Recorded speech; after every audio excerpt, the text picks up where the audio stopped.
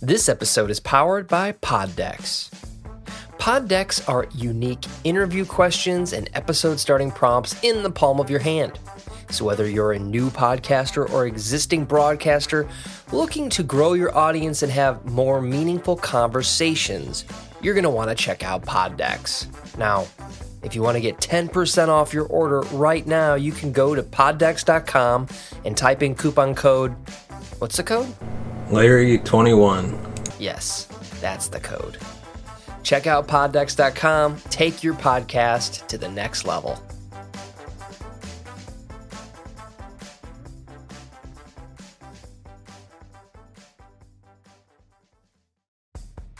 This episode is powered by Pod Decks.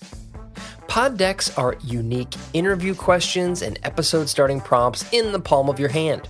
So whether you're a new podcaster or existing broadcaster looking to grow your audience and have more meaningful conversations, you're going to want to check out Pod Decks. Now, if you want to get 10% off your order right now, you can go to poddecks.com and type in coupon code.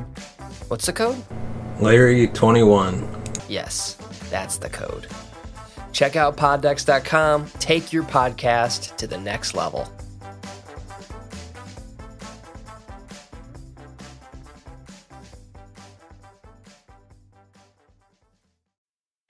Welcome to the Frozen Biscuit Show. I'm your host, Larry Lace.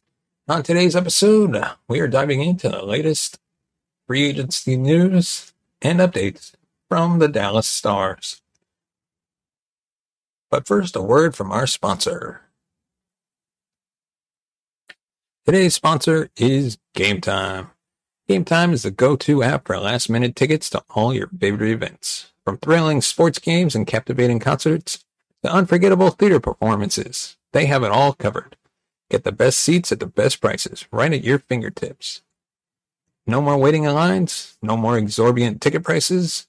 So why wait? Experience the magic of the moment with Game Time. Live for the now. Your ticket to a fantastic time. Use the link in the description and you can help support the channel. And before we dive into today's topics, you can find us on Facebook and Twitter, and soon Instagram. Just search the Frozen Biscuit Show. And of course, give us a thumbs up if you like our video. Starting off, the Dallas Stars have improved their overall roster on day one of the NHL free agency. The Stars did not hesitate to improve their roster on day one of the NHL free agency.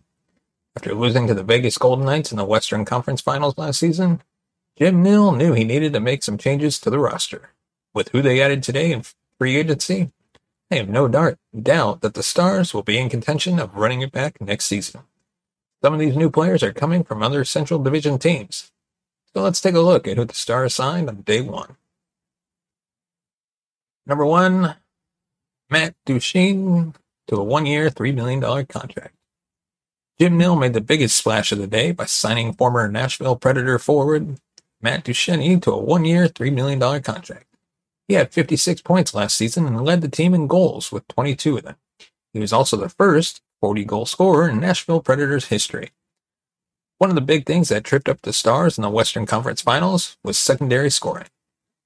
Having Matt in the lineup is definitely going to help out with that. I think you will see him place with Marchment and Seguin next season. Number 2, Sam Steele, 1 year, $850,000. The Dallas Stars signed Minnesota Wild forward Sam Steele to a 1-year, $850,000 deal. The Stars are signing him to a let's see what you got kind of deal. He had a 28-point season, 10 goals and 18 assists last season. Nill said in the press release about that Steele continues to improve year after year in the league. He will most likely fill in the fourth line as the Stars look to get some scoring down on that line. It'll be interesting to see how he does next season with this young core. Number 3, Craig Smith, 1 year for $1 million. The Stars signed Washington Capitals forward Craig Smith as well to a 1-year, $1 million contract. He had 16 points last season, playing for the Boston Bruins and the Washington Capitals. He will take Luke Glendening's replacement as he signed with the Lightning. Smith should do a fine anchoring the fourth line. Next up, Joel Hanley, 2 years or $1.5 million. The Stars are bringing back Joel Hanley on a 2-year, $1.56 million contract. He's been our 7th defenseman for a while, and Jim Nill decided to bring him back in case we have any injuries to defensemen this year. I'm in favor of bringing him back. I think he's a great player to plug into the lineup. I just don't like the deal he got personally. We got so many great defenseman prospects, I figured one of them could have won that position during training camp.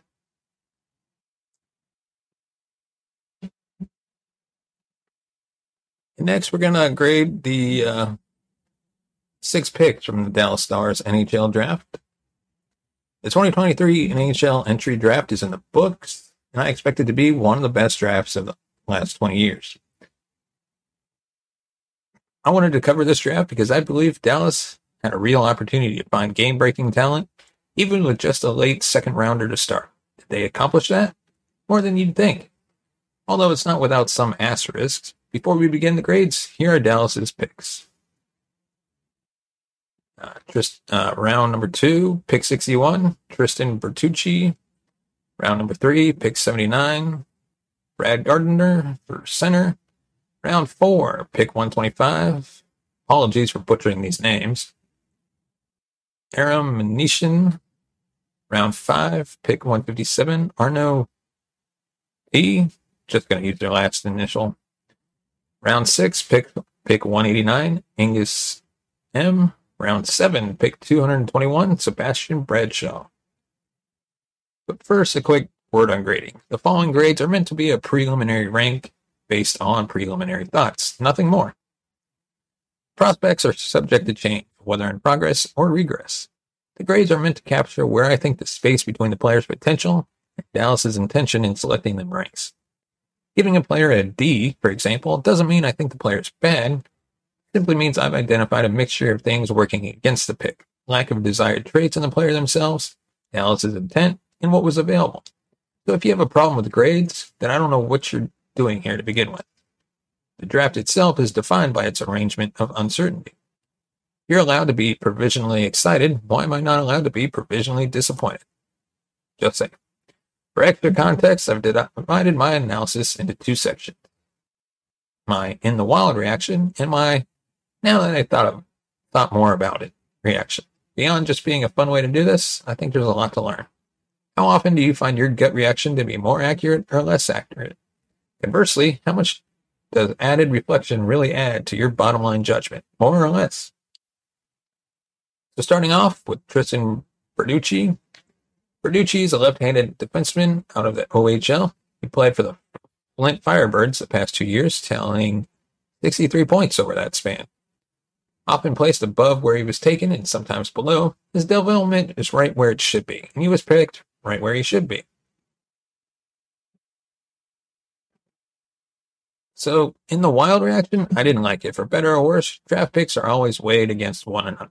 To that end, Dallas could have selected the same thing out of Albert Wickman, only with a better defensive base. Hunter Brunswick might not be as physically gifted, but he was one of the headier defensemen in the draft and a right shot to boot. There was also a ton of blue-chip offensive talent left on the board between Grace Sochwin and Riley Height and Colson Petrie. Offensive defensemen who need to work on defense always worry me, not because I think one is more important than the other, but because their offense always invariably becomes secondary if they can't do it at an elite level, leaving the foundation of their off-puck awareness as the skeleton of what makes them a would-be NHL. Bertucci wasn't on a bad team either, which is why his lack of defense stands out despite how he's commonly defined in traditional scouting circles. Regardless of the above, you can't teach the raw nurture, sublimation of skills he possesses. His skating is good as it gets in all areas. Speed, agility, edge work, anticipation, spacing, etc., etc. He's a defenseman built to cut through zones like a warm knife through butter.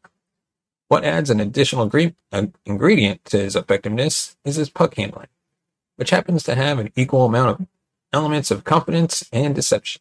He's very good at protecting the puck. That's the yin to his strides a yang. There's a difference between upside and potential, and Bertucci happens to have both. So, a grade is C+.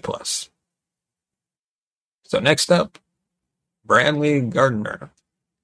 No, not the former defending Big D writer. He is listed as a center, playing out of the OHL for the last 2 years for the Ottawa 67s. The forward is widely considered a reach. However, just because you reach for someone doesn't mean they weren't worth the effort. Is that the case here? This pick feels like exactly that, a potential depth piece for the Johnstons and Stinkovins of the world. Here's the thing about depth. You can get it anywhere. I think there are certain types of depth worth drafting for in the later rounds. Shutdown defenders and forechecking centers, for example, but not in the top 3 or even top 4. Adar Suniev, who went 1 pick later to Calgary, the same size, plays an equally well-rounded game, but scored over 100 points in the BCHL this year if you include the playoffs. So yeah, I don't get this one. It reminds me too much of the Remy Ellie pick, a pick made explicitly to add depth despite names like Arturi Laokin still on the board. Excuse me. He played a lot of different roles due to his team's injuries this year. It's possible that the lack of stability screwed with his development. Any player's draft year tends to be a critical time in their maturation process. Throwing a big wrench into the process can make the wrong kind of waves. If he settles into a center role instead of a wing or vice versa, what does his versatility look like then? I'm giving him a harsh grade, but I can totally see what Dallas is banking on. So with that, I give him a grade of a D-. Now we have Aram Mineshian. Apologies for butchering these guys' names wrong. This Jersey kid was part of the U.S. national team in the NTDP. He scored 31 points in 62 games and was largely considered a late bloomer after showing out at the World Juniors. So what's the bottom line? If you need to know more, then know that he ended up being one of Team USA's minute munchers at the U18s. Obviously, his skating and puck movement are what made him stand out, but he's not your cookie-cutter puck mover. While I wouldn't add him defensively, I do like that he's engaged in all 3 zones. This is not a player that takes shifts or looks for shortcuts. This bodes extremely well for his development. While he's not tall, he is stout. Even so, I hesitate to call him a puck mover. He can move the puck extremely well, but he really is a hybrid defender through and through. That he happens to be better offensively than his production would indicate, and weaker defensively, despite the common perception, it's not a knock against him. If anything, that's the best sign of all. It indicates that rather than create skills or habits, he doesn't yet have wholesale. His mind and his talents simply need a little alignment. Not for nothing, but Scott Wheeler had him going in the 2nd round and openly questioned whether he should have been ranked even higher. A lot of scouts consider this a slam dunk pick. The biggest criticism is that for a puck mover, he didn't put up points. In which case, what are you left with if he's not that? With that said, I consider offense more important than production. His passing metrics make a strong case for something sustainable. Same thing with his shot metrics. When looking at the actual shots that got taken, he had a weak impact. However, in the quality of shots that got taken, he had a strong impact. Add it up, and I think we're looking at what the hockey nerds can call regression. Yes, it can flow up. Don't be surprised if he has a massive draft plus 1 year. So I'm going to give him a grade of an A+. And now we're going to take a look at the 6'4" German goaltender, Arno T. He played 23 games for Adler Mannheim in the DEL, a team that made a strong playoff run for which he was a critical part of posting a save of .914 in this postseason. You expect me to know anything about goaltenders? My first thought was, too bad Dallas missed out on Gahan, and my second thought was, let's find out more.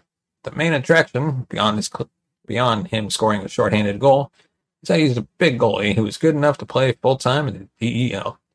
Equivalently, models consider the German professional league to be the 8th toughest league to play in.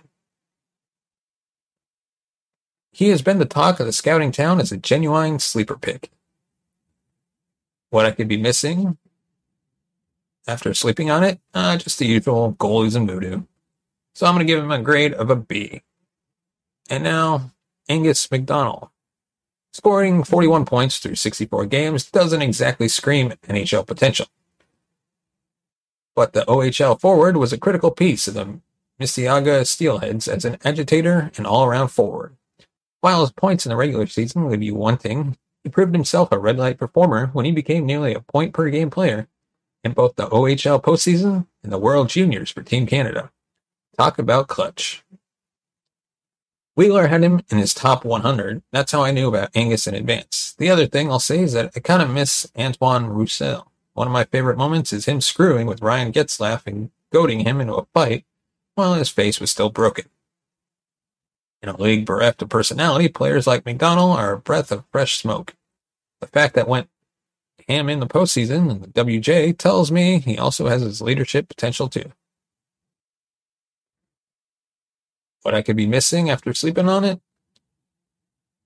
Andre Molnar and Mazdin Leslie went undrafted. You can make a strong case they could have gone where McDonald ended up going. So I'm going to give this an A+. Now, Sebastian Bradshaw. Bradshaw played Tier 1 youth hockey this season, so there's no actual footage of him.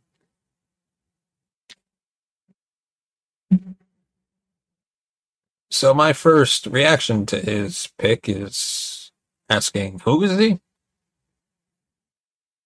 However, after sleeping on it and thinking about it, I have no idea who Callie Kingus is, but he has a cool name. He's a huge Finnish defenseman that got picked right after Pittsburgh. Or by Pittsburgh, I should say. If we're going to throw shots in the dark, why not add to the Finnish mafia? So I'm going to give this grade a C-. The Bertucci pick really brings the overall grade down to a B-. Again, that's not a slight on Bertucci, but with the names that were on board, I can't co-sign if I'm being real with you. However, overall, I was pleasantly surprised by this draft. While Dallas had opportunities to draft players I personally preferred, the highs really balanced out the lows. Menechin and McDonald were steals, while Gardner was an absolute head-scratcher. Bertucci balances out as a player that felt like a reach in comparison to what was still on board, but not a reach in terms of raw materials. I'm also glad Dallas recognized their prospect pool needs. We can argue the dreaded BPA versus needs debate all day and waste precious time. But the fact of the matter is that all teams invariably come face to face with needs in certain areas as a collective. Either they're light on wings, centers, or right-handed defensemen. When that happens, the cupboard needs to be refilled. The Stars still need defensemen. They still need forwards, and they definitely need goalies. And they managed to snag them all in various shapes and sizes. As we've noticed, the Dallas Stars are keeping the same blue line, which means they're making a huge gamble. The Stars made some noise on July 1st, signing a trio of forwards in Sam Steele, Craig Smith, and, like we discussed, importantly, Matt Duchene. All were for only 1 year, coming at $1,825,000 and $3 million respectively, which is very good value for each player. I considered doing a loose breakdown of the signings in a free agency review. But I thought it would be better to discuss it this way. In short, Dallas didn't just settle for low-impact, borderline lineup veterans like they have in the past.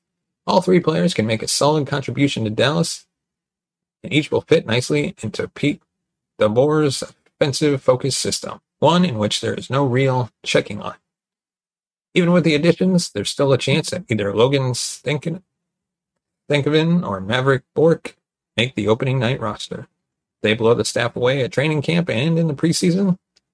All in all, Dallas is poised to have quality and deep forward group heading into the next season. Great. So what? There's a reason that many fans are still sour or at least disappointed with the Stars' offseason so far. And that's because the front office has still failed to address the team's biggest weakness from last season, the team's blue line. Joel Hanley was re-signed for 2 years, while Colin Miller was traded away.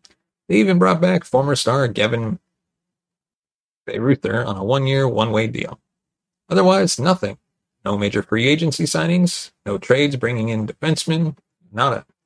Not to mention that Ryan Suter was not brought out, an option many Star fans and media advocated or as addition by subtraction. The mere suggestion apparently baffled General Manager Jim Nill. So Dallas essentially just swapped out Miller for Bayreuther, who I personally think is just there for injury insurance and is likely to get waived during camp. At best, he's the 8th defenseman on a full roster. That means our opening night lineup is very similar to the one we saw last season. And well, that blue line doesn't exactly inspire confidence, does it? Asa Lindell had a down year and was absolutely cratered in the playoffs. Suter was bad, hence all the buyout talk, and Lundqvist was, as Stars fans love to put it, eating nachos starting in March, healthy scratched in all 19 playoff games. On a more positive note, Hanley had a strong postseason, but a 7th defenseman role is where he fits best long term, so don't expect a strong impact.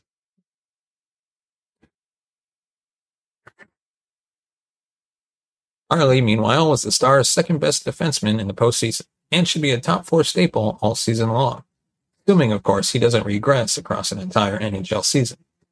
Remember, the most NHL games he's played in a single season, regular playoffs, was 34 in 2021 and 2022 season.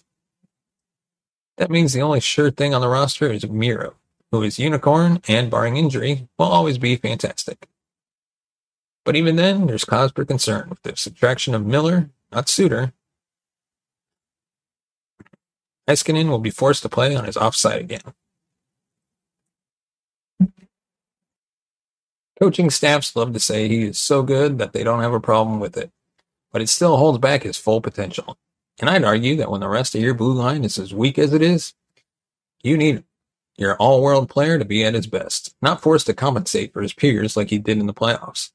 Which, by the way, is likely a reason why he was great, but maybe not elite this postseason, unlike his 2020 bubble run. Now, there is still a hope for the Stars' blue line. A pretty obvious solution is still on the table. Make a trade. Remember, the Stars didn't make a trade until late September last year, and it's day 3 of the free agency. Problem is, with their spending spree on the aforementioned 3 forwards, not to mention re-signing Dejanov, the Stars are tight to the cap ceiling. Per cap friendly, they only have $582,171 remaining, and RFA Ty Dellandre still needs a new contract, even if it only falls in the $1 to $2 million range. So something has to give. If I had to wager, Dallas is probably looking at offloading some contracts. Mason Marchment and his 10-team NTC are also an option, although I highly doubt Neil pulls the plug on that one after just one season. Yet, even if they do acquire some space through a trade, does that necessarily mean it'll be part of a swing for a defenseman, and if so, who? Erik Karlsson will likely be too expensive, either in cap hit or the assets required to get the Sharks to retain more of it. Noah Hannafin, if available, will likely be dealt only with a long-term extension in place, which, 1, I'm not sure Dallas would want to give, and 2, might make the price greater than what Dallas would be willing to pay. There's other, less expensive options, of course, but how much would they really move the needle? This blue line needs a jolt, a bona fide top 4 addition to the lineup, but I'm finding that increasingly unlikely. Call me a pessimist, but when your GM makes a habit out of saying, I like where our team is at, and how he feels players like Suter are great for the team, not liabilities, it's hard to not think the defensemen we have now are the ones the team is sticking with. If that's the case, Dallas is making a huge gamble, or perhaps more accurately, a series of smaller ones. They seem to be banking on Lundqvist's continued growth, becoming a trusted lineup fixture, not a late season permanent scratch in favor of a career 7th defenseman. They also probably think that Lindell will bounce back too, that Harley will be just as good, if not better, across a whole season, that Suter will continue to be a strong defenseman who can play heavy minutes, and that Heiskanen can continue to log ungodly minutes while skating on one foot, balancing a tower of glass cups on his right elbow because he's just that good. Now, to their credit, if at least 2 of the first 3 things happen, the Stars are in decent shape. Great shape even if all 3 do. I'm not banking on Suter doing anything but get worse, and Miro being over-relied on just is what it is. But that's a lot of ifs. It's the type of gamble you make if you're exiting a rebuild and hoping things break out right and you make the playoffs. Or if you're a wildcard team, hoping this will be your year to make a deep, unexpected run. But when you're supposed to be a top team in the West, coming off a conference final where you get embarrassed multiple times by the eventual Stanley Cup champion, a team that has watched its division rivals make some aggressive moves this offseason, and yet is still looking to set themselves apart and win it all. Sorry, but when it comes to fixing your team's biggest weaknesses, I think an apparent strategy of let's just hope things turn out different this year is just too big of a risk to take. Let us know your thoughts on the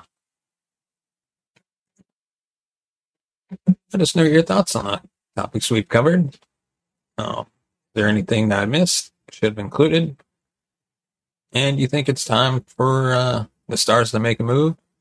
Who do you think they should trade for? Is there somebody that stands out to you that would beef up the blue line? Let us know. And now on to the Dallas Stars need to look at adding Tom Wilson. Having at least 4 all-star caliber players on your team, there's no doubt that other teams will make a run at those guys. Even in today's more skill and finesse-driven NHL, hitting is still part of the game. Players play physically to separate the body from the puck, but use their hitting to help shut down the opponent's best players, thereby getting an advantage during the contest. Sometimes the physical play of the opposing players can go too far. Cheap shots, late hits, and unnecessary hard hits that all lead to injuries, compromise the integrity of the game, and can jeopardize a team's season and a player's safety. Having a guy on your team who is a strong fighter helps to keep opposing players honest about their actions on the ice.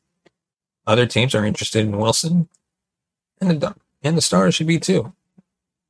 Other teams will inevitably lay shots on the Stars' best players. Bringing in a guy like Wilson will make opposing players think twice about the hits they dish out.